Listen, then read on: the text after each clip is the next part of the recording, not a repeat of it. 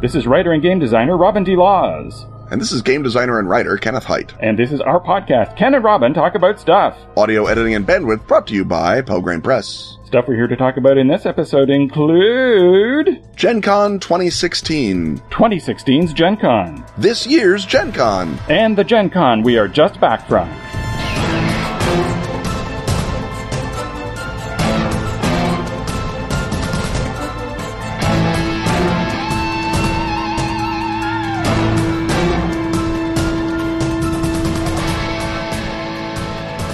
Of all the horrors, no horror horrifies more than meta-literary horror. Of all the card games, no one makes fun, fast-playing card games like our pals at Atlas Games. Those two inexorable forces come together in Atlas Games' new game, Lost in Relief, in which all the players are trapped in Lovecraft's story, The Call of Cthulhu. As you'd expect, there is no winner. But the last person left holding cards is definitely the loser. To promote Lost in Relief's release and to support friendly local game stores, Atlas brings you a special chance to pluck victory from the smoking ruins. Buy Lost in Relief at a brick-and-mortar game store and send a selfie to Atlas Games. In return, they'll mail you a special Ken and Robin promo card. It's called Strange Laws Beyond Our Ken, and it shows the two of us summoning, well, something. To either protect or destroy Chicago. I know which I'm picking. Buy Lost in Relief at your friendly local game store and take a selfie at the counter. Then go to atlas-games.com/lostincardus to request your card. There's also a link in the show notes. As is traditional. Horrifically traditional.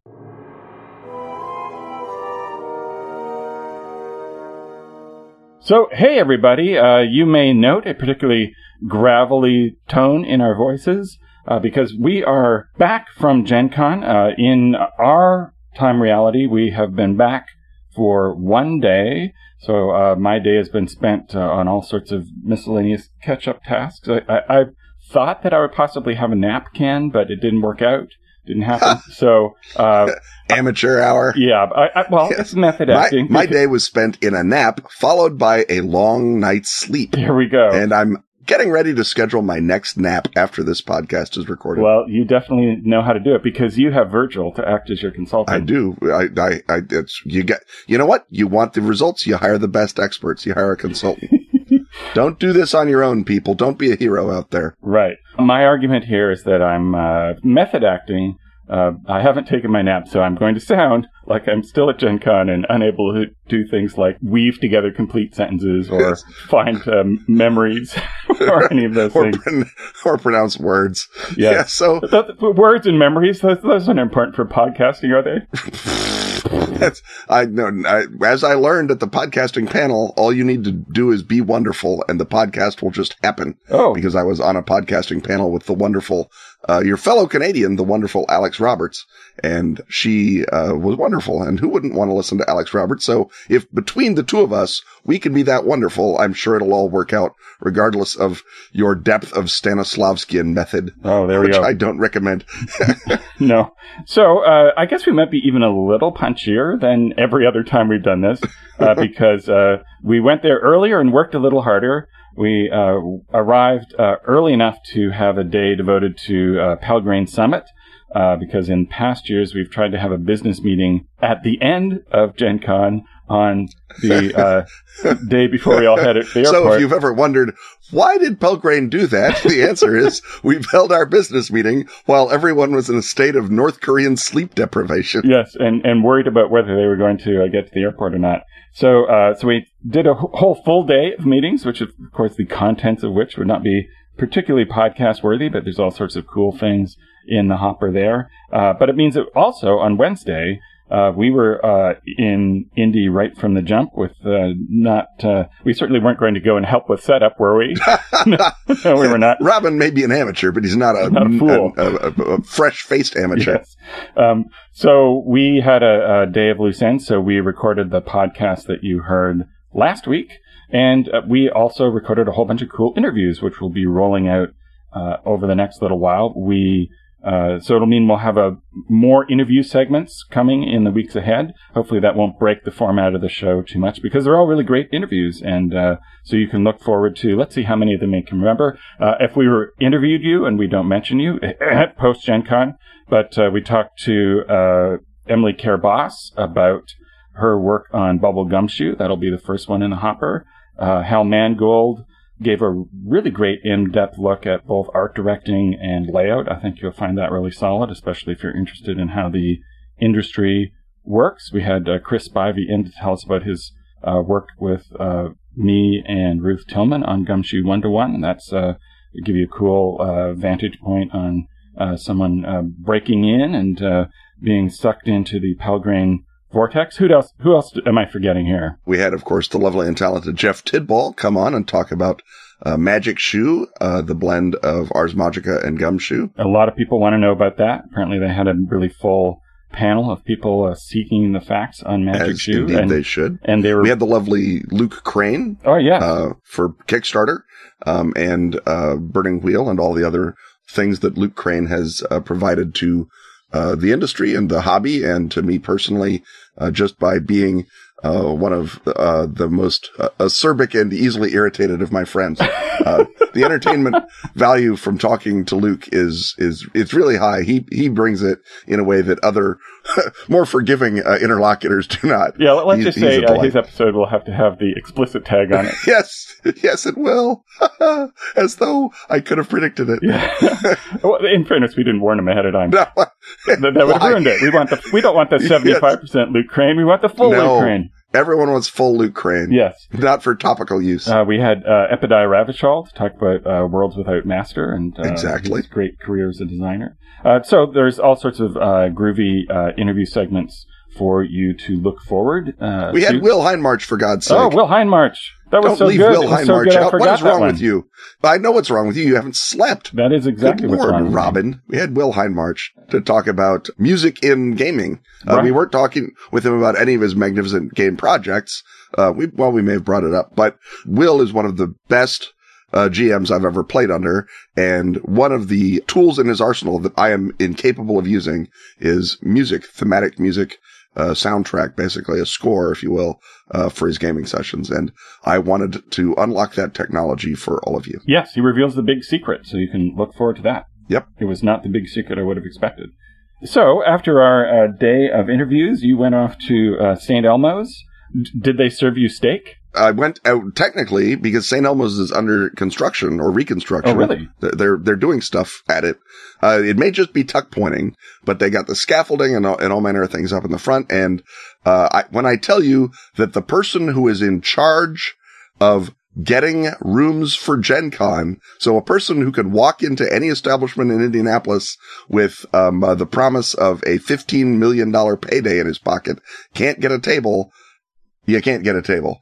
St. Elmo's was booked months in advance for Gen Con, so we had to go to Harry and Izzy's, which is the partner restaurant attached to St. Elmo's. It's the same steak. They source the steak from the same place. For all I know, they make it in the same kitchen, but the menu is different, and the ambiance is not the classic steakhouse ambiance. It's more, sort of a restaurant that would have been built maybe this century ambiance. Although, when I was learning about Harry and Izzy's, I went on their About page, and it's like, Harry, and I'm going to get the last names wrong, which is probably for the best, but Harry Rosen was a Chicago ophthalmologist, and he had relatives in Indiana, and those relatives built a restaurant, and Harry came back from Chicago and took it over. And Izzy Stone, last name is probably wrong, was an area bookmaker who became a full partner. It's like, oh, goodness me. He was a businessman with a pinky ring. Yes, and then there's pictures, and he's got the big tie and the Fatty Arbuckle slap you around attitude, and it's like, well, I love this restaurant even more now that I know that it was Nap City's top mobsters that ran it at some point. And so Harry and Izzy's is, of course, named after the partners that used to run St. Elmo's, and then I suppose ran a bar next door that eventually became Harry and Izzy's. And wow, did that add piquance to my understanding of that block, which is now far and away my favorite block in Indianapolis. That does increase its sheen. So we'll get more back to food later, but we're looking at Wednesday, and that Wednesday, of course, for industry folk is when you go to the first event of Gen Con and ruin your voice for the rest of the show by going to the Diana Jones Awards reception. And this year, the list of nominees, first of all, was, I think, perhaps the toughest group to choose between. I would have been delighted to see any of the winners take it. They're all incredible nominees. Yeah, it was a real all-star lineup. We had Contessa, the sort of con within a con that is helping to build a new world for women in gaming.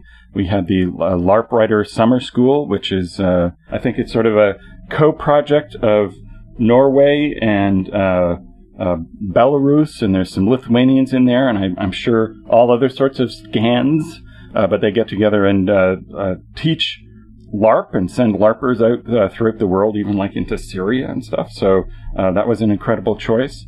We had The Fall of Magic, the brilliant story game that bases itself on the unfolding of a map. Of a beautiful scroll. A beautiful scroll. We had Pandemic Legacy, which is two great flavors in one. The cooperative classic game Pandemic, retooled with that fascinating legacy-style campaign play. And that was by Rob Davio and Matt Leacock. And then finally, we had the winner, Eric M. Lang. So I'm proud to say that the Perspex Pyramid has returned to Toronto to improve its feng shui for another year. You know, I can't speak for shadowy members of the Cabal, can you? No, obviously that would be an act of presumption. Yeah. And if there's anything a shadowy Cabal despises, it's presumption. Exactly. But it was super difficult to choose between, I would have been happy to see any of those five win, but sort of the answer to why support Eric Lang is just why hasn't he won already? And he's been nominated in the past for a particular game, but he's just an incredible force of nature. The period for which the awards are sort of technically centered, the previous year, 2015, he had 4 games come out. This year at Gen Con, he had 4 games come out. And as the writer of the encomium to him on the Diana Jones site says, these aren't just all hashed out and rushed to market, nor are they like cookie-cutter versions of the last things. He works with incredible collaborators, and his body of work is just really sort of jaw-dropping. And I think sort of part of that is just he kind of competes with himself. And so finally, I think that it's great to see him recognized not just for his crazy body of work this year, but for his whole incredible career. So I was very, very happy to see Eric, and a nicer guy you could not possibly ask for. Yeah, Eric is. I've known Eric since he was a very, very new designer, and I don't know if it was his first design, but it was the first design that he told me about was a role-playing game that was going to use tarot and have a tarot mechanic in it. And I looked at it and I thought, this is a really interesting start, and I think that there's some real stuff in here. And I told him about some of the challenges involved in role-playing game design and gave him, hopefully, some hints. And whatever I said discouraged him from ever doing role-playing games. You're a brilliant consultant on that front. So, speaking as a time traveler, well done, Ken, because I don't need that kind of competition. He is, and he's just a great human being as well, which is irrelevant, but, well, it's irrelevant to a game design award. Where am I going with this? The larger point being that there is an argument to be made, and I would make it, that Eric is the best board game designer, pound for pound, project for project, in the world today. And obviously there are many other great board game designers out there, many of whom have done games that I play more often than I necessarily play all of Eric's, or any one of Eric's. But every single one of Eric's games, you play it, and just as a game designer, you're amazed, and as a player, you're having a great time, and just the ability that he has to use this really broad vocabulary. Some designers, they have 2 or 3 tricks and they do them really, really well. And you're like, okay, that's another Reiner Knizia game. And you're okay, I get it. And you follow him through his little math and whatever. Even James Ernest is someone who you can sort of look at and you can say, all right, here's the James Ernest line of country, which is a beautiful fortified line of country. But Eric just covers the whole map, and you have no idea when you open the box of an Eric Lang game what kind of experience you're going to have, except it's going to be a great one, and it's going to be a great game experience. And you're not even going to know what's going to happen, because I think Eric has this Catholic tendency and this ability to sort of grab onto pieces of all kinds of other best of breed game designs and sort of pull them through the thematic richness of whatever property he's doing or whatever story the game is meant to tell, and lay it out in a way that when you see it, you're like, well, why didn't everyone do that already? Why are there sucky games in this space or on this topic? Because Eric he makes it look effortless. It's like Fred Astaire. It's because if he's doing 4 games a year, that all the game companies can't hire him to do their games. So that's why there are sucky games, because yeah, that's right. Because there can't be other Erics. But maybe people should just sit quietly and wait for Eric to design their game. I guess we should name some specific games. So games that he had out at this year's Gen Con are Bloodborne, the card game, The Others, 7 Sins, Arcane Academy, which is a collaboration with Kevin Wilson, and HMS Dolores, which he did in collaboration with Bruno Feduti. My favorite Eric game, although it's not like there is a shortage of choices, my favorite Eric game is Chaos in the Old World. And this is not one where I come to it as a giant Warhammer Fantasy fan. I come to it as someone who literally has not spent 2 seconds thinking about Warhammer Fantasy when they weren't playing Chaos in the Old World. And it's just an astonishingly good game. And it really opened my eyes to how good he was, at everything, because it's a game that's compiled of a bunch of other little mini games, any one of which, if it hadn't worked, the game would spiral out of control. They all work. It's that level of control. But he's recently done the XCOM board game, which since I actually care about that franchise, I want to find that and play that. He's done Dice Masters. If people are fans of collectible dice games, he did that one. Quarriors was one of the titles that is one of his big titles. It's a great game, obviously. Like, I need to tell anyone that. He did a living card game, or I guess it's a trading card game, Call of Cthulhu, which I haven't played because I'm generally not a collectible cards guy or a trading cards game guy. But it's in that space and it's super good, and it's still in existence, which I think means it's better than virtually all other trading card games. Although they may have just stopped the LCG this year. But anyway, it lasted forever. It went through like 50 expansions or something. So it's a really strong title. And of course, he's done 100 games in his career, either solo or in strong collaboration with another designer. So yeah, we could fill a whole podcast just talking about how great Eric is. And it is worth mentioning how great Eric is. Well, in order to stop filling an entire podcast, let's break for a commercial message, and then we'll be right back with our observations, starting with the actual start of the show.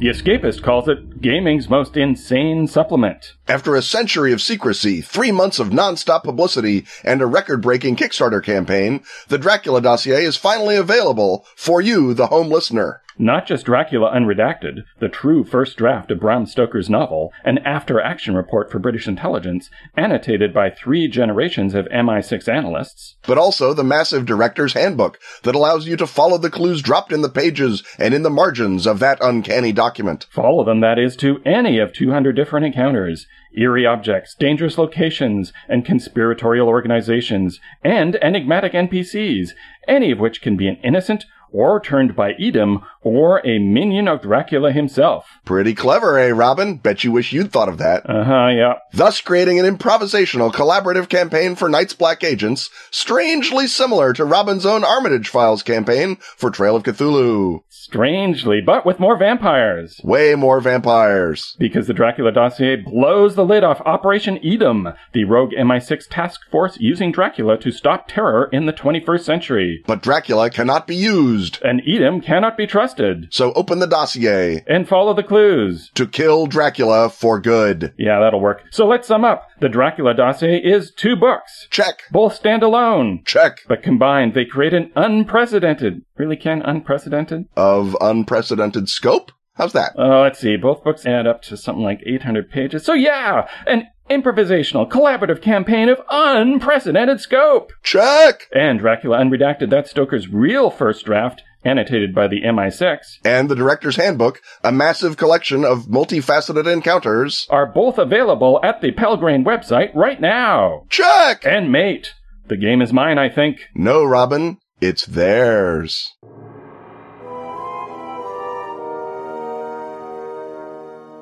Okay, so we're back, and I guess the next thing we should talk about is sort of the overall vibe of the show. And of course, as people who park at a stand when we're not doing seminars, our impression of Gen Con is of the exhibit hall.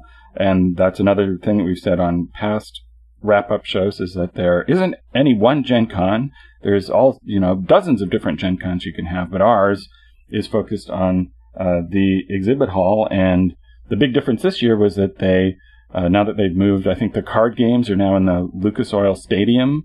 That made a lot more room for the exhibitors, and that was a huge, huge boon because it allowed existing companies to buy bigger booths in addition to allowing additional people to take booths. And so what that meant is that the crowd packing in the aisles was nowhere near as oppressive as it has been in past years. The last couple of years, it was just a nightmare to get to one spot or another in the hall. And now finally there was space to move throughout. And I think that was a huge plus in being able to enjoy the show and being able to make sure that you saw everything that there was to see. I read somewhere that there were 40% more exhibitors on the floor, which is, I guess, a factor of how much more space there was. And the lived experience of walking in the exhibit hall was vastly better than it was last year. The extra space, you could really feel it in the aisles. And previously last year, it seemed like you simply couldn't move through the halls. It was at a snail's pace. This year, even when there was lines and major events, you could always wire around it. And it was inconvenient, but it was not just, it didn't shut the whole middle of the show down the way that, it did last year over and over and over and over again. And, so that is terrific. When we talk about the other shows, though, I want to mention something. We've talked previously about, like you say, Gen Con. There's a bunch of different Gen Cons now. So Will Hindmarch and James Ernest and I have broken our traverse home from Gen Con in an area bar, near O'Hare. And, we're checking, they're looking at phones and I'm looking at basically a Moscow Mule made with Jameson's. And, as long as you just look at it, that's fine. And someone says, "Oh my God, look at this." And I forget if it was Willard or James, but they got their phone and they've pulled up the Instagram account. And on Instagram, they have the hashtags like you have hashtags everywhere. And there's a hashtag for Gen Con. And the top thing on Instagram hashtag Gen Con was of, I don't know, maybe she was 22, 25-year-old girl cosplaying as a character that I have no idea who it was because not a 22-year-old girl. And her first lines of her little caption to her post was, "Gen Con was lit." And if you made a list of all the adjectives in the English and quasi-English language and asked me to rank them in likeliness of being applied to Gen Con, lit would have been well towards the bottom. Yeah, it's even more woke than it is lit. And it's not well, very woke. Woke, I think, is still way down below lit. Yeah. But even the fact that Gen Con was lit at all, I mean, there is a lit Gen Con going on somewhere, Robin, and, I would resent it if regular Gen Con didn't nearly kill me every year. I don't think I can handle lit Gen Con anymore. But yeah, there's, because of the rise of cosplay, because of the general rise in media convention attendance, and because of the final barriers to, women in role-playing games and in gaming generally beginning to come down, we are getting a little, I would say maybe a small nub, but a growingly important part of Gen Con is now, it's basically Dragon Con. It's a place for young people to go and they have their cosplay hobby and they maybe do some gaming and they do some other stuff and they run around and they have fun and it's lit, for God's sake. And that's a whole new thing that is going on. And that, of course, is part of what drives Gen Con's attendance up. This year, their attendance was practically flat. It was 60,000 and change, which is about what it was last year in terms of uniques. But the turnstile attendance, people who come in and out, that went up to 200,000 and plus. So how do we parse that? What is the significance of the uniques being sort of flat and the turnstiles being up? What does that tell us? I think that what that means is that people who bought Gen Con badges, it's the same basic number that I believe that they were trying to hold those down because they've reached the carrying capacity of Indianapolis at some level. Right. But the people, once they get them, they are doing more things in more places, maybe coming more days. Does that make sense? Right? We'll have to ask Peter next time we see him. Yeah. We have certainly passed my ability to know what's going on. We shouldn't just get hugs from Peter. We should get an explanation. Yeah, we should get information from Peter, or maybe an interview. Turnstile and Unique. But at any rate, not that I don't want a hug from Peter. Obviously, Peter, if you're listening, your hugs are the highlight of Gen Con for us. But hugs and data we've got to get us a Peter Adkison who can do both, and I'm sure we've got to get us a Peter Adkison who can do both. We got to get us a lit Peter Adkison. Peter was lit before any of the rest. Peter of was us lit were before lit was lit. Yes, and that's how I know it would kill me to have a lit Gen Con. Right. Yes. A lit Origins nearly killed me. So imagine how lit a Gen Con would have to be. So by mentioning attendance, yes, we've moved, I guess, to another connected yet inevitable topic, and that is the future of the show. So the difficulty now is that there is no more hotel space in Indy. They built a new hotel a while back, the JW Marriott, or the Marriott chain did, right? The city didn't. But there is only so much opportunity for people to get rooms, and now people that we've known for years and years who are staple attendees of the show are unable to make it or unable to hit more than one day just because it has grown so much that it can't conceivably really grow any bigger in Indianapolis. There isn't, we didn't see a bunch of empty lots where they would build new hotels, and you can't build a new hotel in a day, and we've stretched the boundary of the city. So are we headed somewhere else in the future, do you think, Ken? I think here's the question that Gen Con has to be asking themselves, and the question has to be, what do they want to run? Do they want to run a Gen Con that stays at 60,000 people, 65,000 people maybe, forever, which they could do simply by raising badge costs until you get fewer people signing up, and there you go, you're done? Or do they want to try and push it through the next barrier, and, which is probably 100,000 people? I think that a 100,000 person Gen Con is completely imaginable. There's certainly more than that who want to go to Gen Con and who, if they could, would. And for that, it has to move to a larger city. And if you remember a couple of years ago on the Gen Con website, there was a little poll and it went up and it was, hey, kids, we're signed in for Indianapolis through 2019 or whatever year it is. 2019, 2020, something like that. But if we were to move to make Gen Con bigger and perhaps more accessible, what city would you maybe like to see it in? And there was a list of a bunch of cities, and there was Orlando, Florida, and Las Vegas, and whatever else, New York maybe. And one of the cities on the list is Chicago. And obviously, all right-thinking people want Gen Con to go to Chicago because then they can sleep in their own bed with their own cat and then go to Gen Con. But Ken, would you really? How long does it take to get from Virgil to the convention center? 20 minutes if the train is running. Oh, and how long does the train run? Well, that's the problem. But are you telling me you're not going to be up till 4 a.m. every? By the time the train starts running again, that's the trick. Also, they have this thing called an Uber. And by the time that Gen Con is in Chicago, I'll get me one of them Uber phones that'll Uber. Oh, so are you telling me that you'll get a smartphone if it comes to Chicago? If Gen Con comes to Chicago, I'll get a smartphone. That's people, my promise. Ken will give up to the 21st century. Original series communicator. If it goes, well, that's all the reason I need to go to Chicago. Is to see you with a smartphone. Sell one person at a time. That's the secret. You go. But if Gen Con wants to stay in the American Midwest and thus reasonably equally accessible and convenient to everyone in the States and Canada, really, right, and then also stay true to its sort of roots as the Midwest's, Fonzette Origo of role-playing games, then Chicago is literally the only game in town. There is no other city in the Midwest that has the capacity to hold a 100,000 person convention. And it would mean direct flights for lots of folks. Absolutely. It's a hub both national and international for many airlines. And Chicago's McCormick Place is the largest, I think, convention center in North America. If it's not, it's second. You hear differing things about the Javits Center, but a Gen Con in Chicago obviously could spread out over the city. McCormick is very accessible. And if Gen Con were coming, the city of Chicago would get serious about, adding more, restaurants and more other sorts of, facilities right down by McCormick, because they would know they would have to feed a bunch of people who are not necessarily, scattered around the 6 counties, the way that if you come in for the car show or something, you might be, because they're going to be there for many, many days, not just one day attendees. So Chicago, I know, is very serious about getting Gen Con. I know that they've been putting the hard sell on Peter and on Gen Con. I know that they want it to happen. And in Chicago, traditionally, what they want has a much better chance of suddenly becoming legal than what they don't want.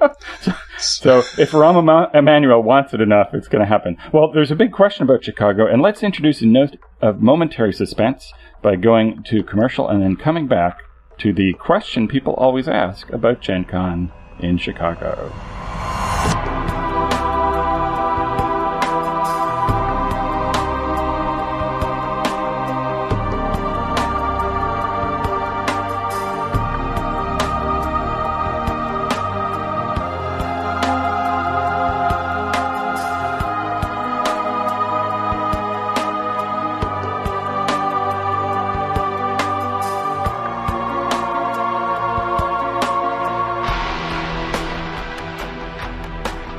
Hey, Ken, who are the werewolves of Dacia? They're the descendants of the other son, Romulus's twin That sounds fabulous. Where can I learn more? In Volume 1 of The Best of Phoenix, now available in PDF at DriveThruRPG. That must mean that all 3 volumes of The Best of Phoenix are available separately or in a value-conscious omnibus edition. When you're typing it into the search engine, you're typing Phenix. And what you get when you type that is the best of Sweden's much-vaunted magazine devoted to role-playing and gamer-friendly reviews. Including a metric oodle of articles by yours truly. They use the metric oodle in Sweden, right? Indeed they do, Ken, and in Sweden by law, a metric oodle must contain such features as Fallen Gods, Runepunk Steam Quests, Lamb Chop Love Songs, and the comic strip adventures of lazy beer-loving Bernard the Barbarian. All brought to you by the expert editorial hands of Tova and Anders Gilbring. Not biologically related, but related by their love of role-playing. That's The Best of Phoenix, Volumes 1 to 3. The first of many gaming wonders to come from Askfageln. Ask for Askfageln by name. And don't forget, that's Fenix. And remember, that's in English, not in Swedish. In English, not Swedish. This episode also brought to you by Patreon backers exactly like Jason Franzella, Andrew Collins, Gary Blunt, Morgan Ellis, and Neil Dalton.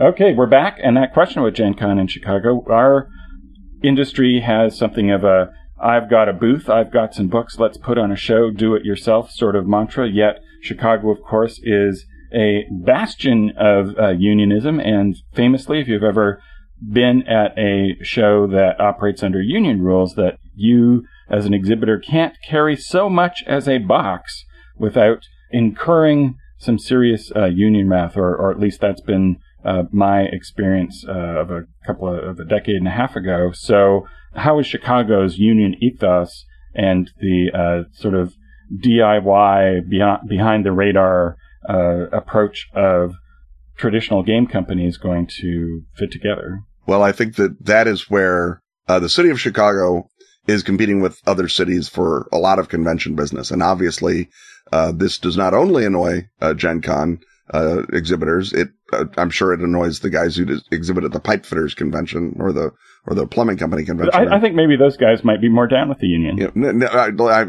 misspoke by an odd coincidence. The percussionist union, the plumbing convention, and many of the other sales conventions, the restaurant association conventions in Chicago every year. Lots of these guys, I am sure, have, hey, I'm just trying to sell skewers. I can carry my own box of skewers and set up my booth. I don't need a bunch of union guys carrying my skewers. And I'm sure that this is a constant matter of friction. And as Chicago is now competing with Orlando and now competing with Las Vegas, which it used to never have to compete with, it's competing probably even now with LA. I think LA just built a convention center, as well as Seattle for trade and tech, and plenty of other regional cities in other regions. They have almost certainly begun to introduce special cases and best practices into that. And it'll never be cheaper to hold a show in a union town than in a non-union town. That's just because unions exist to raise costs for, their own obviously good reasons. Yeah. That said, you compete on more things than just price. So the question facing Peter and the city, and one assumes whoever the Teamsters or whoever are the sort of lead union in these kind of negotiations, how badly do you want all this extra business? And if in Chicago traditionally, if everyone wants some extra business, hands are shook and the business gets done. And the question is Gen Con serious enough about wanting to become a 100,000 person convention, 100,000 member convention, 100,000 fan convention, that it wants to pay the extra? Because Gen Con will also have to pay some extra. They'll either have to subsidize the small exhibitors, or they'll have to cover some of the cost. They'll have to deal with it. Even if they don't have to pay extra, they'll have to deal with it in headaches, because there's always going to be someone who thinks they can outsmart the Teamsters and is not currently already buried under Meadowlands Stadium. So I think that it's going to be an ongoing cost, and it's going to be a real cost, but it's going to be what it costs to be a 100,000 person convention in Chicago and not a 60,000 person convention in Indianapolis. And that is the question I think that Gen Con is going to have to answer for itself, is what show do they want? Do they want to have literally the biggest gaming show in the world? Do they want to beat Essen? Do they want to beat all the other shows forever and ever? Amen. Do they want to take advantage of this expanding potential membership, which, keep in mind, if you want young people to come to your show, you can't raise ticket prices too much. Yeah, and there are lots of people who can't afford Gen Con as it is, so you want to keep it affordable. Exactly. So, if that's the direction you go, then maybe you have to kick in a couple more bucks to keep the Teamsters happy. And, by and large, that seems like a reasonable cost to get to have the greatest 4 days in gaming in the greatest city in the world. Right, because the choice isn't necessarily between Indy the way it is this second and Chicago, but Indy's going to wind up changing. Like, the hotels are going to continue to jack up their rates. Mm-hmm. And the hotel costs are even, I think, more an issue than the, badge costs, certainly. And capitalism, folks, if there's this incredible demand and they know that they can book everything, what you do then when you're overbooked is you raise your rates. So if you think it's hard to get a hotel room now, it may get harder and harder in Indy as the years go on. Now, we jumped ahead a bit, and I know you wanted to talk a bit more about the overall vibe of the show. So what thoughts do you have on that front? Well, I mean, I think that we, from our position at Pograin, saw very enthusiastic, happy gamers. I certainly never interacted with anyone who didn't have the most ridiculously fulsome and delightful praise for me and for you. Yeah, so the only complaint I really heard was a couple of people who went to a game and the GM didn't show up, which is something that's totally beyond anybody's control, possibly. Well, except for that loser GM. Right. So in their control. Yeah. Well, so either the loser GM flaked, or they were in the emergency after swallowing a D12 or something. But that is a shame, because that can do real damage. They have a rash of that at Gen Con week at the India hospitals. But other than that, I'm sure now we're inviting people to comment on their organizational difficulties that they had with the show. But on the loose statistical basis of complaints that I personally received, that was the complaint that I heard. Yeah, and in terms of organizational, and this may just be a factor of us having come in early, but the lines for things, for registration and sign up and everything, looked relatively handleable. I did hear that the GM's line was longer than it's ever been before. Although that may have been because there are so many more events this year. Yeah. There was an insane amount of events. There was 100,000 events, I think, or more. I know there was 100,000. That would be the floor of what it was, because Derek Guder, who's the event coordinator, guru, god of Gen Con, posted, well, now we have 85,000 events. Surely nope. Now we have 9. Nope. And I remember seeing a post from him about 100,000 events. And I then went to Gen Con and did not, follow, Derek on Twitter as avidly as I do when I'm lying around. And so, Lord knows what the end event total was, but it was vastly bigger than it has ever been. And so which is good, because you want GMs running events. That's the core of Gen Con. Right. So it seemed generally well run, and gamers certainly were happy. And the great thing about Gen Con is that it gives us the opportunity to remember that gaming is about something we love.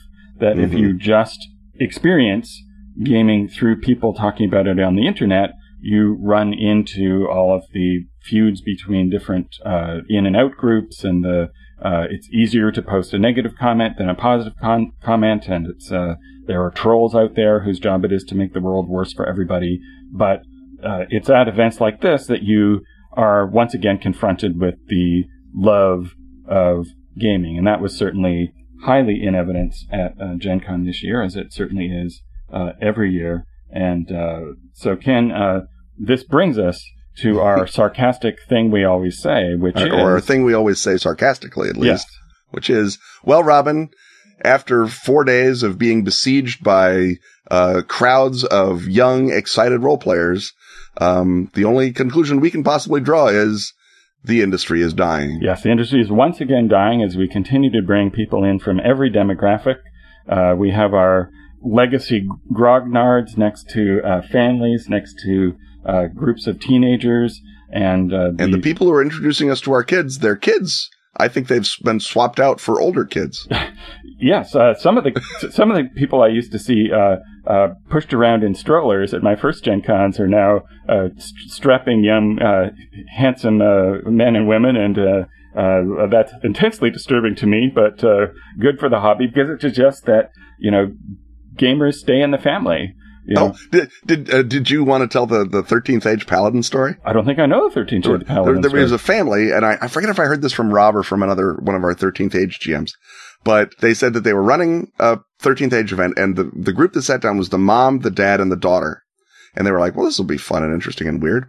And so they start setting up and they start playing, and everyone is into it. Everyone is totally into the game. They know 13th Age apparently. They're familiar with it.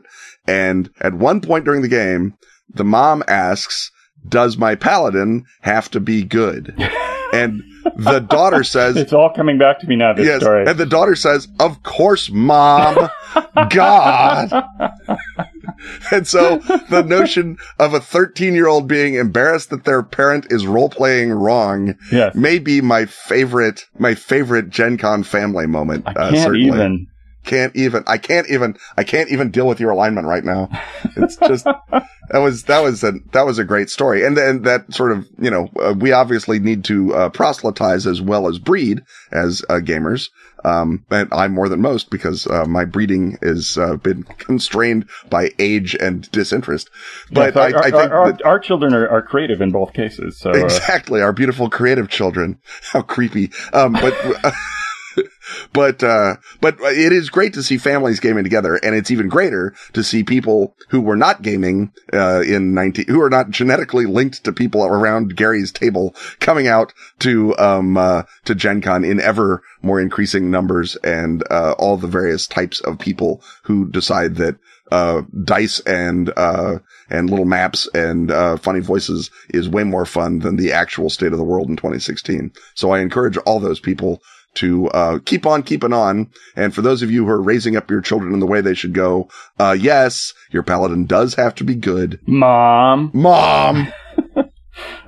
So I think this is the part of the Gen Con episode where we both say that we're too busy to find out what's new and cool this year. It certainly is for me, or I'm choosing to be busy, because my thought is either if I'm not on a panel, I should be at the booth ready to sign people's books for them. Our Pelgrane fans are my first responsibility. Or if you're coming to the booth with Hamlet's Hit Points or Feng Shui 2, of course, you too are my first responsibility. Right. But I want to be there to talk to our people. So Ken, did you? And you had even more seminars than I did. You had seminars up the wazoo. I did. I had tons of seminars up the wazoo. I don't know. Can you quantify wazoo for our listeners? Can we give a brief wazoo quantification? I had 11. A wazoo is apparently 11 seminars wide or long, or whatever dimension of wazoo. And we are now talking about wazoos more than we should either. I think the number 11 is significant in a bunch of ways recently. Yeah. I can think of one of them in Stranger Things, and one of them we'll talk about shortly. Yes. So, did you find any new hotness? No, because it turns out that none of the panels that I was on were about the new hotness. They were all about, various other things. I did, when I was exploring the few reaches of the game that I did explore, I sensed, because I couldn't buy one, that the Pandemic Reign of Cthulhu is the new hotness, because it sold out super fast. Asmodee, I'm sure, has all the new hotness because there were lines around them. Cool Mini or Not at one point blocked the area near our booth, so I knew they had something hot. But what it was, you couldn't have told me, and I didn't ask. Yes, we now judge the hotness by congestion in the now otherwise uncongested hallways. I do know that it was reported to me not just by gracious fans, but also by irritated staff members, that Bubble Gumshoe was really selling off the walls at IPR. And I saw from my very own eyes that Emily Care-Boss's collection of her old hotness into a new hotness, the romance trilogy, blew off the shelves by Saturday, because Emily has not really internalized how great she is and how vital her games are and how much everyone wants to play them.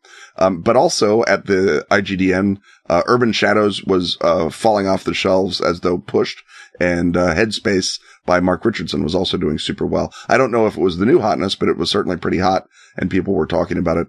And our old buddy John Wick, of course, had his brand new 7th Sea in a pile at the very back of the hall, but its very backness did not prevent the people there from being far too busy to talk to me. So obviously they must have been having a hot time down at Thea and Enverins. Now, speaking of new hotness, we had the Pelgrane Press State of the Pelgrane panel that we all took part in, and there was I recorded that, haven't checked the audio yet, but assuming that it is intelligible, which is not always a dead cert in the Crown Plaza seminar rooms, because they have an air conditioner that sounds perfectly normal while you're in the room, but on recording it sounds like eerie Rowdive voices sometimes from the utter dark. So it could be clean audio, or it could be "We're going to eat you." So assuming we'll find a way to get the panel out to you. But people have been asking me for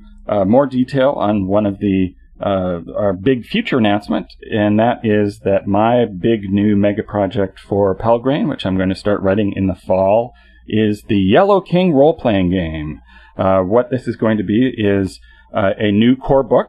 So it's not going to be part of the Trail of Cthulhu line. It's going to be its own thing, meaning that if you want to put Cthulhu in your Robert Chambers, you know how to do that. You can port over the monster stats from Trail of Cthulhu and other supplements, but that's not the focus of this. It's about the Chambers mythos, and particularly on my spin on Chambers from my short story collection, New Tales of the Yellow Sign. So this will be a chunk of it will be set in the 1890s. A chunk of it will be set in the alternate history established by the 1920s New York that appears in the story Repair Reputations. And there are other periods and sort of fragmented realities that are that you sort of play across in the game as you adopt characters who reflect your previous characters, but are not necessarily those exact characters, that you're different sort of iterations of your essential selves through time and space and alternate realities. And so this will be published as a series of books that all go together into a gorgeous slipcase, and each of those will have their own separate graphic design and look reflecting the era and or alternate reality that it is set in. So this will be really exciting. We're looking to kickstart probably in the spring of 17, and you will certainly hear a lot more about it on this podcast, but that is the capsule tease of what it is that we're working on. Yeah, the other announcement, I guess, at the time, which I don't know if it's a new announcement. I knew about it, but maybe everyone else didn't. The Hideous Creatures series from Ken Writes About Stuff will be assembled and improved and expanded upon in a Trail of Cthulhu bestiary, which will be called, cleverly enough, Hideous Creatures. And that will be my next thing after the fall of Delta Green, which is my current thing. And the panel on that was pretty much, I think, left off for the good people at Delta Green, who were nice enough to have me on two of their panels, which is where I plugged Fall of Delta Green a couple of times. Right, and we may extract a little bit of audio from that's sort of more original, or we may find another place to release the whole thing as one deal. I also recorded a bunch of the panels that I participated in. We had the investigative role-playing masterclass. That's, I think, the third year we've done that. The first year we did it, we had about 6 people attending, one of whom sitting in the front row with a notebook was a mysterious being named Ruth Tillman, who we didn't necessarily know yet.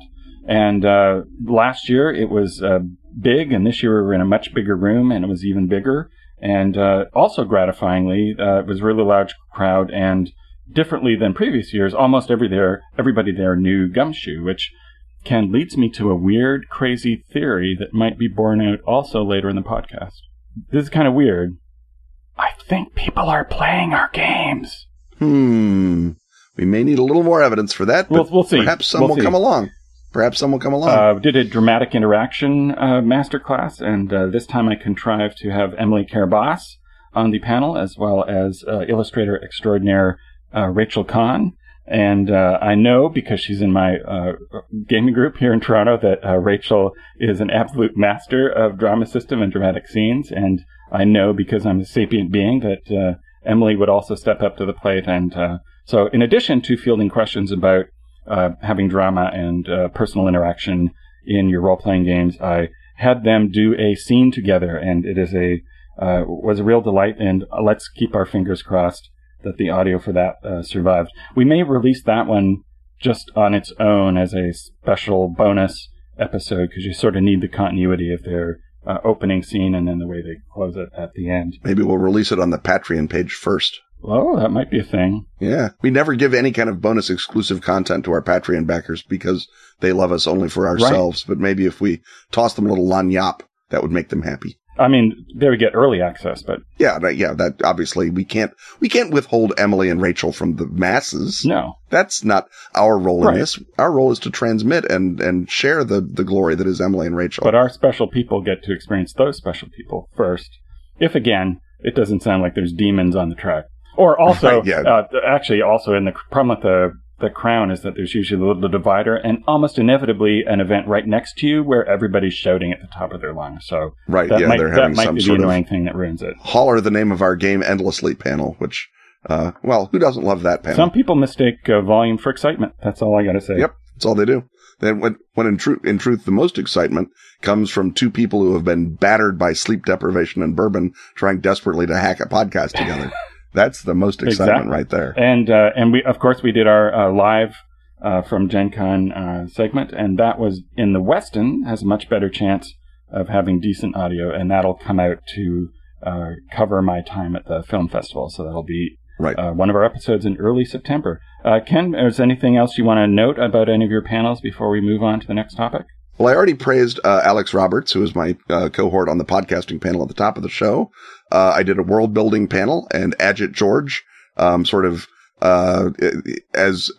interestingly chose to moderate the panel instead of actually really bring the full force of his knowledge and personality into it, which is great because it meant the panel was moderated, but it meant that people who wanted to see Ajit talk about world building for less traditional players may have been shortchanged. So you should hunt out Ajit and find him online and pester him to tell you in person. But it was a good panel. We need to sit down with him and give him a few lessons in arrogance.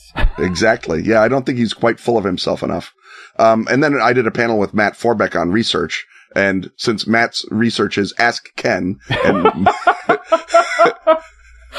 it took on a circular quality. There was a proper degree of mutual praise on that panel. I like that.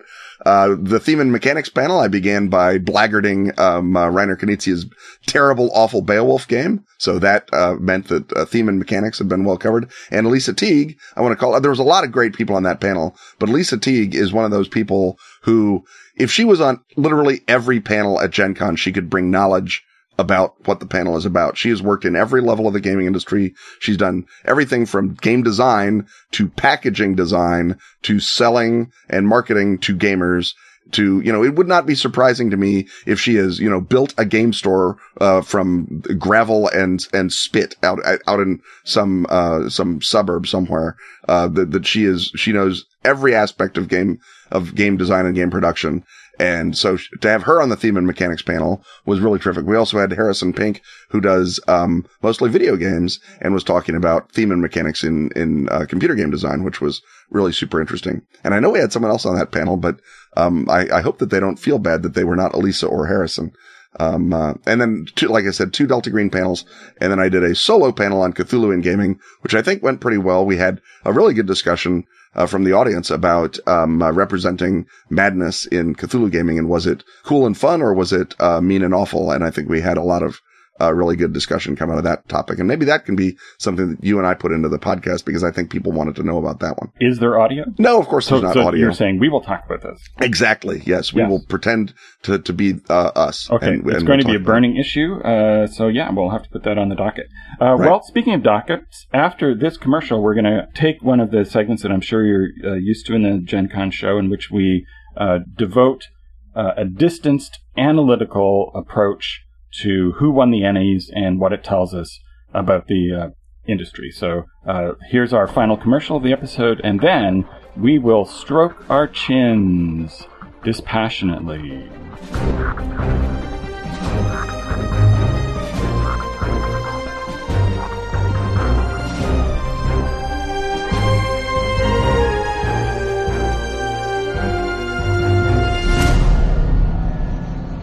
When you signed up to risk life and limb to protect the global order, you didn't know you'd be going up against the cultists, conspirators, creatures, and inexpressible horrors of the Cthulhu mythos. But that's exactly what happens when you join Delta Green, the most covert of covert security agencies. Fortunately, you now have the Delta Green Agent's Handbook to somewhat lengthen your career as a field operative. This player's-only rulebook for Delta Green the role-playing game tells you everything you need to know about character creation, investigation, combat, sanity, gear, agencies that will help and hinder your progress, and scenes of the home front that show you what you're fighting for, and dying for, and maybe occasionally horribly resurrected for. Grab the Delta Green Agent's Handbook from Arc Dream Publishing in oh-so-secure PDF format at RPG Now.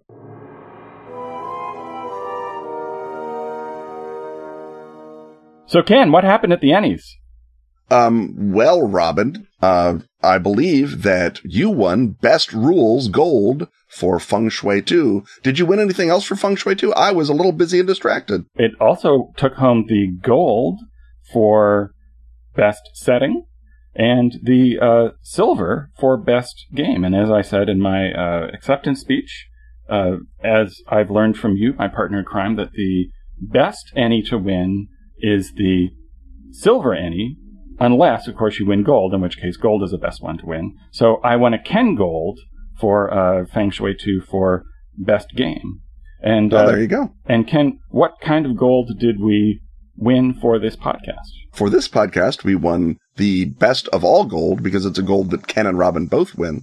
And we won it, it's three-peat gold, so it's triply Best Gold. Yes, three-peat gold. And straight up gold. We are now Michael Jordan Gold. Yes. That's how gold we are. So thank you very much to our listeners for voting for us in Best Podcast. We couldn't do it without you, just like we couldn't continue doing the show without our Patreon backers. And it is very humbling. And as you can tell, if you'd seen the awards, you would have seen how humble we were as we shouted, three-peat, three-peat. So we'd like to thank you. The three-peat, of course, really belongs not just to Ken and I, but to you, the listener. That's right. And believe me, if you don't think that we were humble there, well, it's as though you are a constant listener of Ken and Robin Talk About Stuff, for which we also thank you. And speaking of humility, yes. How did other Pelgrane and/or Dracula dossier items do? Well, I should mention that I think we have moved through the Olympics long enough that Pelgrane no longer outweighs the top 3 medalists by weight of metal. But currently, if Pelgrane were a country, it would be beating China. Let's just put it that way. Pelgrane was, as we all know, nominated for 10 Ennie Awards, Robin, which means, of course, that, natural shifts, other games do exist. They have their own fans. That means we only won 11 Ennies this year. So, best of luck to Pelgrane. Try and beat it next year. I'm sure they can. But they will not have the Dracula dossier to kick around because Dracula dossier has already won gold for best writing, silver for best adventure, and gold for a little category we like to call product of the year. So if you're asking, what was the product of 2015? I wonder. It was Dracula Dossier Director's Handbook, and thank you very much. And indeed, thank you very much for those of you who did vote for it, and that really meant a lot, not just to me. You could be forgiven for thinking Ken needs no more praise and ego boosting, but it meant a lot to Kat Tobin, who was the person who did all the unpleasant part of Dracula Dossier, and to Gareth Hanrahan, who was the person who seamlessly and inventively and beautifully added walls and carpets and furniture and electricity and plumbing and a roof and everything else to the stark and bare, beautiful blueprint that I had laid out these many years ago.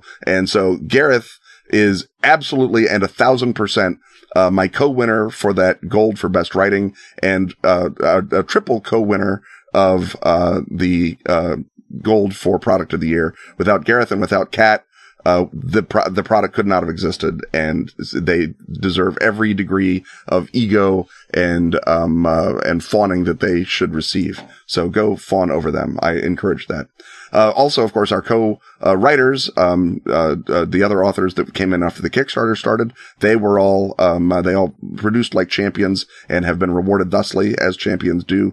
And, the production team, Chris Huth doing the layout, Simon doing the maps, everyone else who produced and contributed to the game, you get your share of reflected gold. Dennis Detwiller, who did the cover, he wants to have the molecules from the front of the medal shaved off and sent to him because they would be the cover of the medal. So obviously, Dennis talked to me after the show. I think you'd probably send him pretty well any old molecules. He would know the difference. Dennis knows his molecules. You think just because he's good looking that he's got to be stupid, but it's not true. Dennis is super sharp. Right. And if you weren't tired of seeing Simon and Kat look shocked and overwhelmed, Pelgrane won silver for fan favorite publisher, which is the award which, of course, is not nominated, but they nonetheless won an award for. And, of course, that award usually goes to the top two biggest companies, yet the glorious NE voters chose to support Pelgrane Press. So that was very exciting and very gratifying. And this was actually the 10th anniversary of Gumshoe.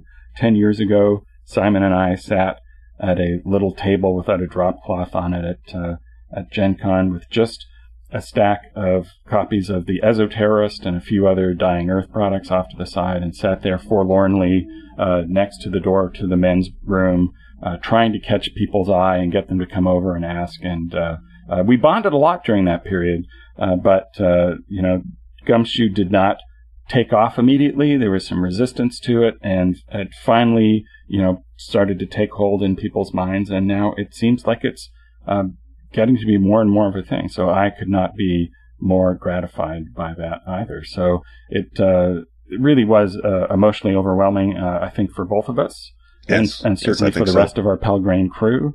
And we can only very, very sincerely thank all of the people who supported us and who support us by playing our games. So that's the serious bit. Let's go back to being arrogant and sarcastic, Ken. Exactly. Other things Pelgrane won, speaking of arrogance, include technically this is the good people at All Rolled Up that won it, but they run the Best Aid Accessory gold for Dracula Dossier Black Archive, the All Rolled Up dice bag and kit, which is a super great thing, and it won gold. And they won that for their Dracula Dossier version of it, the Black Archive, which is terrific. And Pelgrane then was perforce forced to take the silver for Best Aid and Accessory for the 13th Age Game Master's Screen and Resource Book.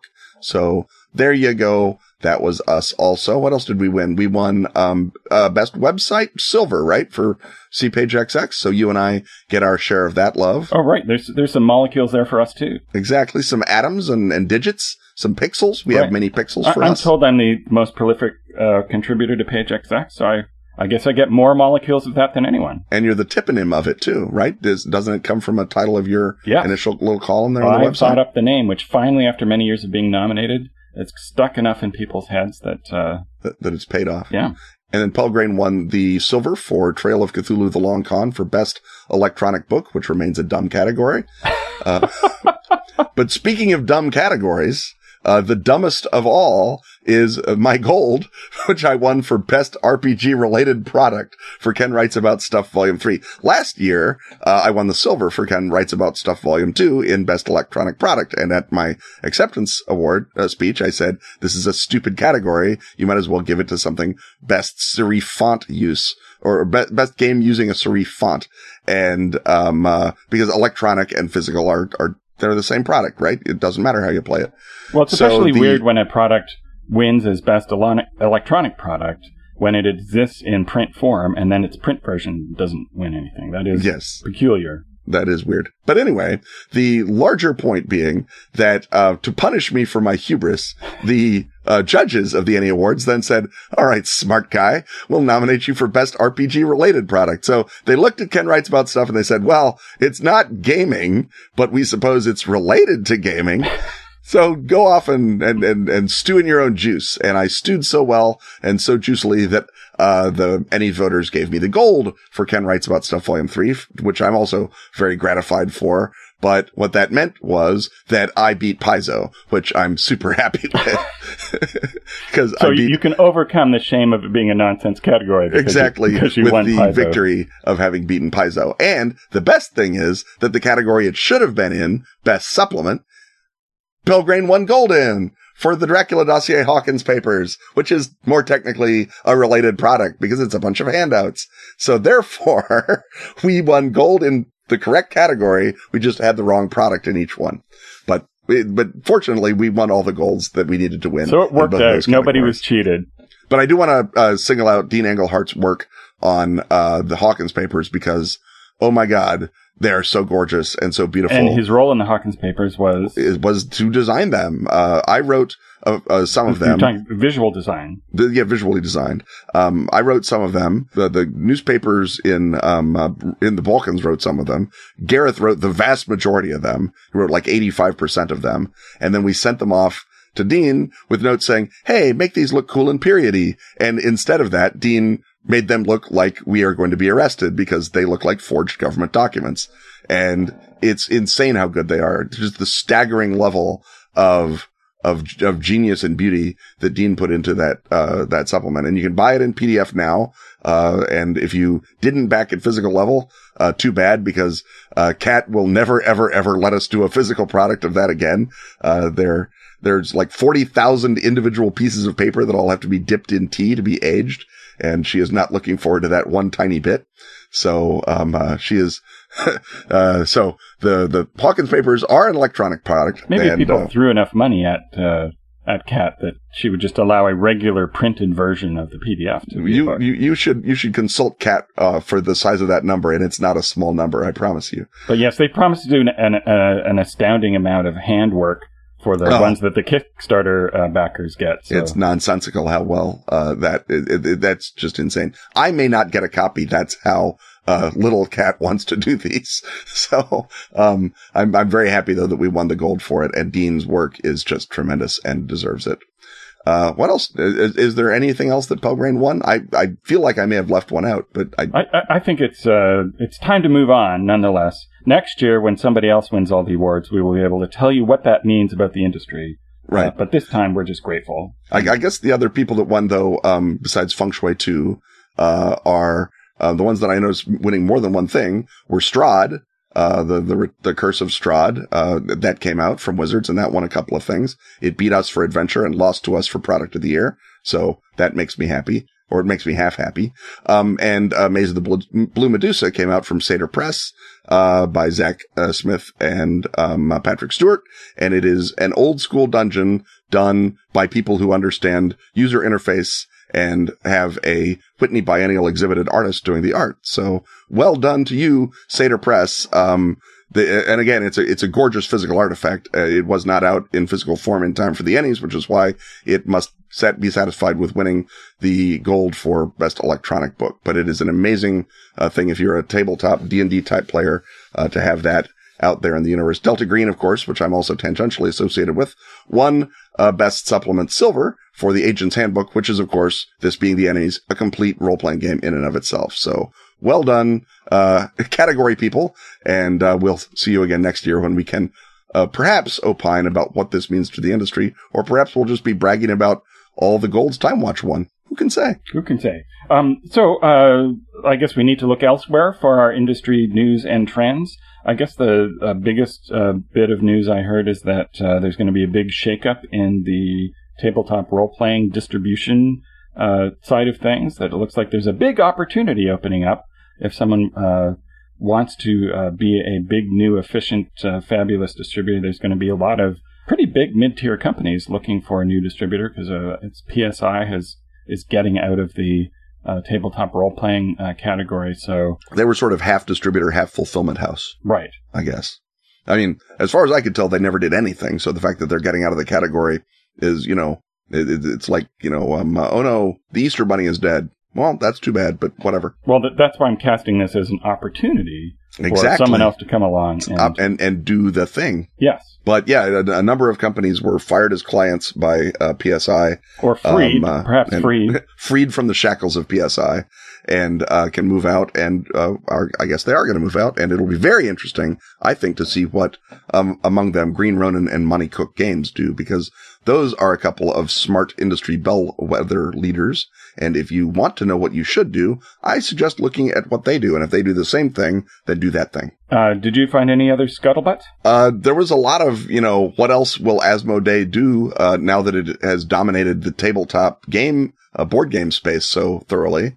I didn't hear any concrete rumors about anyone being next on the gulping block, but it would not amaze me if Asmodee is not wanting to complete the multifecta. Let's see, did I hear anything else specific and interesting about the industry? I'm not coming up with anything that fits category 2, certainly. Robin, did you come across any other trails? So I think one of the coolest things, I guess the trend that became suddenly evident to me is the phenomenon of role-playing games as a spectator event. This is suddenly a thing, and we'll talk about it more both on the live show, and I'm sure we'll have to find an entire segment to talk about it once we figure it out. Yeah, once we barely know anything about it. Answer the question, people want to do this? Really? Okay, let's find out why. This doesn't sound likely. But it's, just as... it sort of reminds me of, years ago where the first people came around and, we have this thing called podcasting. We think it might be a thing. Would you like to participate in podcasting? And we're like, get away, kid. You bother me. Well, yes. Dead print is where it's at, lad. Yeah. Who's going to devote the passion and energy and time to, for example, a podcast that comes out every week and really loves you? And provides you with salient informational details about every possible aspect of gaming. Another trend that continued along was the evidence that role-playing is growing not just in our home markets, but also around the world. And so I got to learn about the Chinese role-playing game scene, particularly through there's now a Chinese edition of Trail of Cthulhu. So that brings my languages I've been translated count up to 10, which is pretty cool.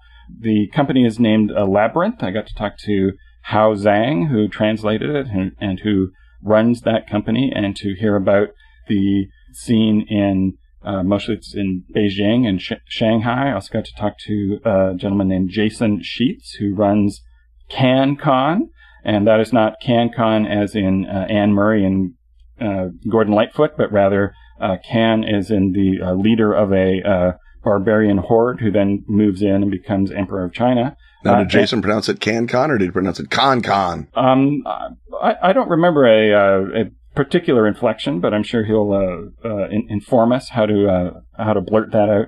But anyway, and there's a big... Because as we all know from William Shatner, con is pronounced with the short vowel, not the long vowel, even if you pronounce it for a very long time.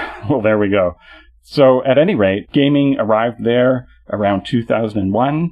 There's still a big Pathfinder community there, or that's, I think, kind of the dominant You game. say still. as though that was like the precursor, the lungfish that'll be swept away. There's still a big Pathfinder community everywhere, Robin. It's the second biggest role-playing game in the world. So that was not my attempt to denigrate Pathfinder in any way, but the scene is kind of taking off and starting to grow there, and Hao Zhang is kind of bringing his favorite, more story-oriented games into that scene. So it's an interesting case of the evolution from crunchy and then the big sort of efflorescence out into all the different flavors of gaming. And from what he was saying and what members of that community are interested in and not interested in. And it sounds like gamers are the same pretty much everywhere.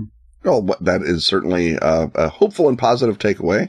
I did hear a little bit about gaming and game culture overseas in foreign parts from Ajit George, who would, of course, object to me characterizing it both ways.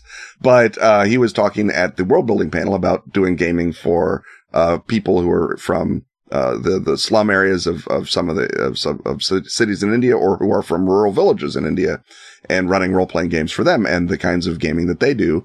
And he pointed out, perhaps with some legitimate asperity, that there are 1.4 billion people in India, all of whom are learning English in school and speak it probably at home better than many other people who I've gamed with.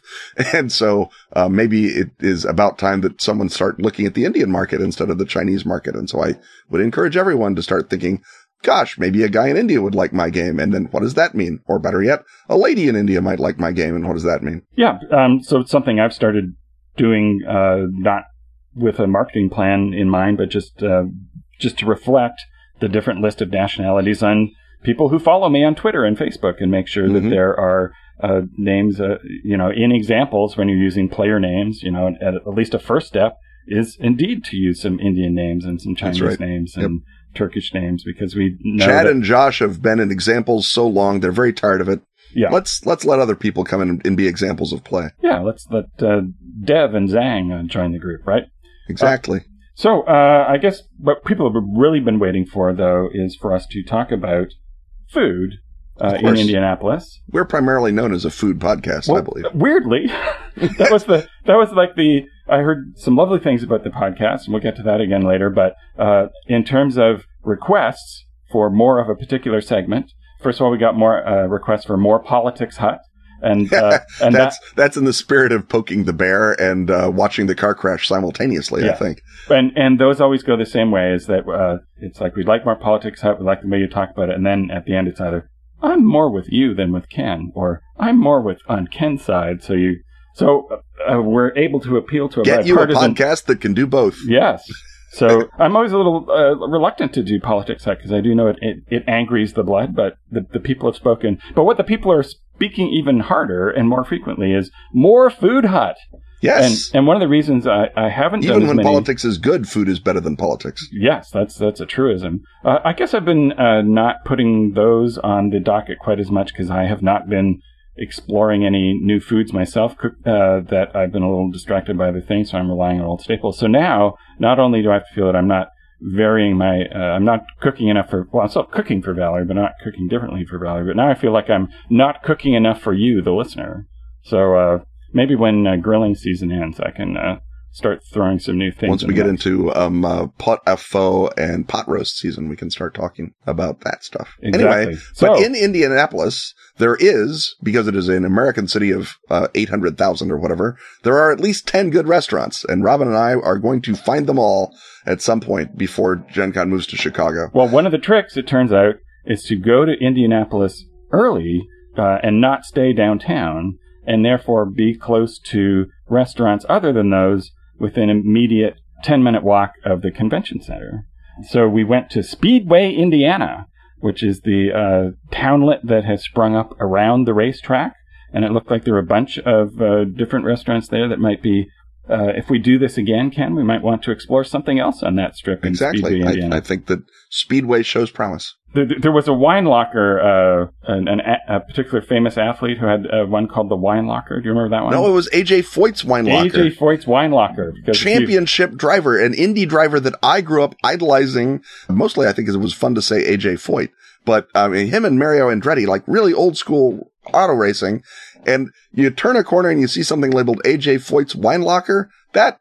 That makes your whole week, as far as I'm concerned. We might have to go and check out A.J. That Foyt's was the Wine gold Locker Annie of restaurant spotting, as far as I'm concerned. But the one we went to, my perpetual quest when I go to American cities in the barbecue zone, is to enjoy So check out some barbecue. Toronto finally does have good barbecue, but we went to Bourbon and Barbecue, which has a sort of a casual neighborhood munchy joint / bar vibe to it, but had quite good barbecue. It's not necessarily your favorite indie barbecue restaurant, but it was pretty darn Squealers good. is still my favorite Indianapolis barbecue restaurant, but it was good barbecue. Yep. And the potato salad, some would argue that the secret of a great barbecue meal lies in the sides. And oh my God, the beans. The beans were better even than the potato salad, I think, because they were made with lard and love.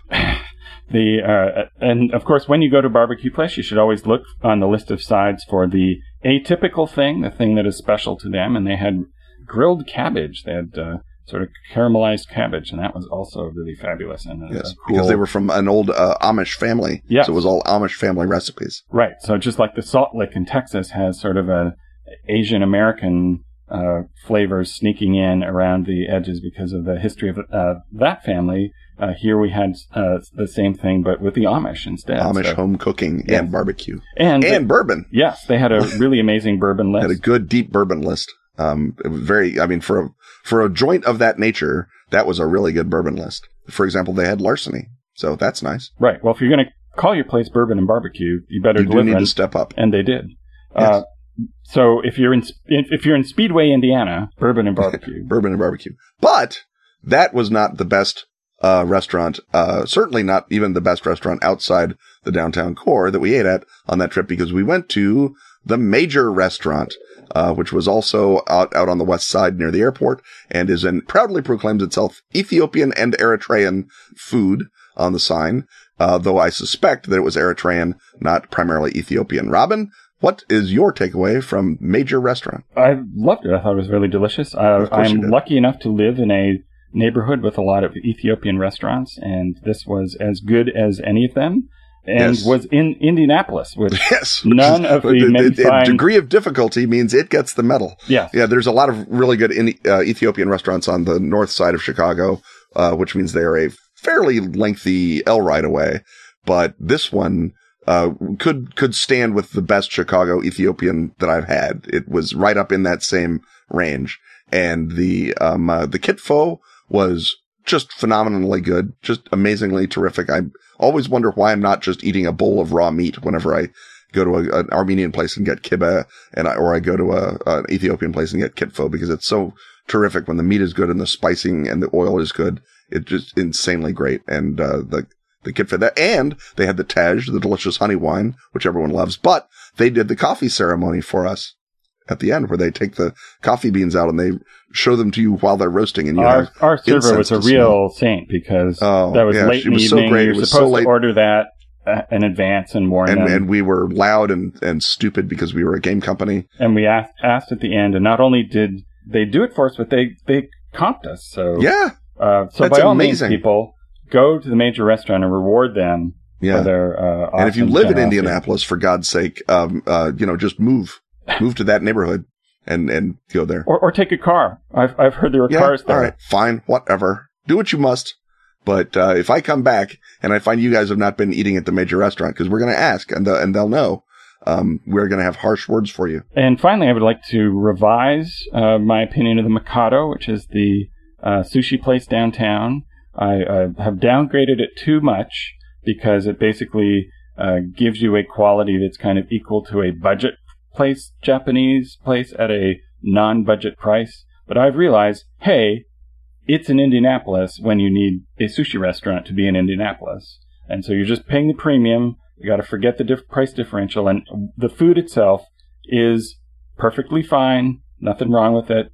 And I was using a wrong comparative measure. The Mikado is actually, of the available choices downtown restaurant-wise, pretty good. So I'm going to knock it up a notch on my rating system. Although that said, we did find out that the Oceanair will serve their ahi tuna to you sashimi style. They won't even bother to grill it if that's what you want. So, think about that. Think about that. The Oceanair is pricey because it's a real grown-up people restaurant.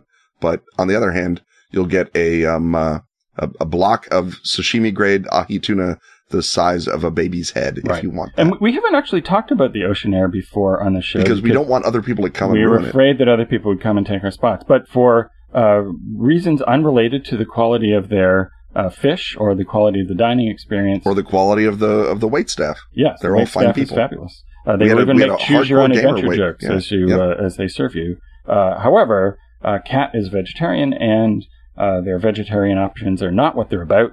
So we're going to have to continue on and find possibly another place to have celebratory dinner. So we can now tell you that the Ocean Air is a really great restaurant. Yes. It's expensive. It's high end. Also, the chocolate mousse is pretty amazing. It comes in a gigantic... It's a Valrhona chocolate mousse. Valrhona chocolate mousse comes in a gigantic parfait glass. And they will say something foolish to you when you order it, like, oh, you're going to share that with... And then they'll gesture to possibly the person sitting next to you. Disabuse them of that notion. That's crazy people talk. You're here for a giant thing of Valrhona chocolate mousse, which is one of the best desserts you could possibly ask for. And you'd expect that kind of question in California, where they're hippies, but this is the Midwest. It is built on individualism and a thick layer of fat for the winter. You'd think that they would be the last people to ask if you're going to share the Valrhona chocolate mousse, but they will do it. I guess it's that communitarian spirit of helping each other build barns or whatever. Yeah, so now in the spirit of a new era, we'll be leaving the Ocean Air behind so we can tell you about it, because if you're all crowding in and competing with each other for table space, that's fine. We just didn't want you competing with us. And try the sturgeon. Right. So I guess on a few final notes, I'm always very happy to talk to listeners. We got lots of great head-turning compliments when we're there, and really that's, in addition to the comments that you leave on the Patreon site or on our main site, our opportunity to be reminded that we're hanging out with you all when you mow the lawn or do the laundry or do your morning workout is always very gratifying. And the very best compliment I got this year was from a gentleman who told us that he had never been interested in history before this podcast. So that was a really special compliment. So thank you so much. That makes me feel all arrogant and full of pride. Ken, how about you? I also received a similar comment from a fellow who, after one of my panels, said that the podcast had awakened his previous interest in history. Apparently, when he was a kid, he was into it, and then he had it drummed out of him by high school, where many people do, and college and whatever else. But listening to our podcast had reinvigorated it or reawakened it. And it may have been the same guy that talked to you, or we may have reinvigorated the interest in history in two separate people. But either way, I heard never interested ever. So I think we did. I think we had two separate people to whom we have brought the attentions of Cleo, Muse of History, back into their lives. And we joke around and we're goofy and everything else, but everything that I do certainly is built from a great and abiding love of, terror of, and interest in history. And without history, you might as well just do nothing but watch terrible Star Wars movies for the rest of your life, and bad cess to you. And so to have people who are, listening to us sort of bibble around and add time travel and vampires and dragons and stupid things to proper history, and who then say, despite all that foolishness, I really want to know how this battle came out or who that woman was or whatever, and follow it down the trail. That's something that's actually valuable and useful in the world, and I'm not used to doing that. So it makes me happy when people tell me that I do. Right. So I guess that brings me back to reiterate the thing I always say about Gen Con, and I've already said in this podcast, is that it really is all about remembering how much we love gaming, and by extension, love each other as brethren and sistren.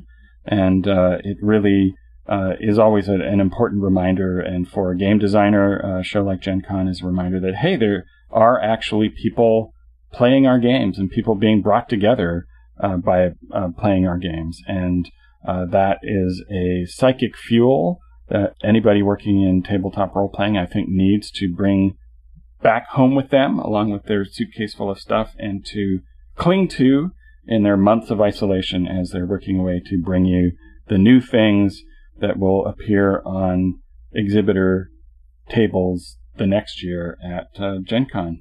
Is there anything else mushy or insightful you want to say, Ken? I am fresh out of mush, and as far as insight goes, I've only gotten one nap and one night's sleep so far, Robin. So obviously we are way away from the insight level to return. Okay, so that means we're going to sign off. We'll be back next week, back to our regular format, and probably but a little hint of what we did at Gen Con, because we'll start to roll out those interviews. So thanks, everybody, for listening, for supporting the show at the Ennies, and we'll catch you around next week.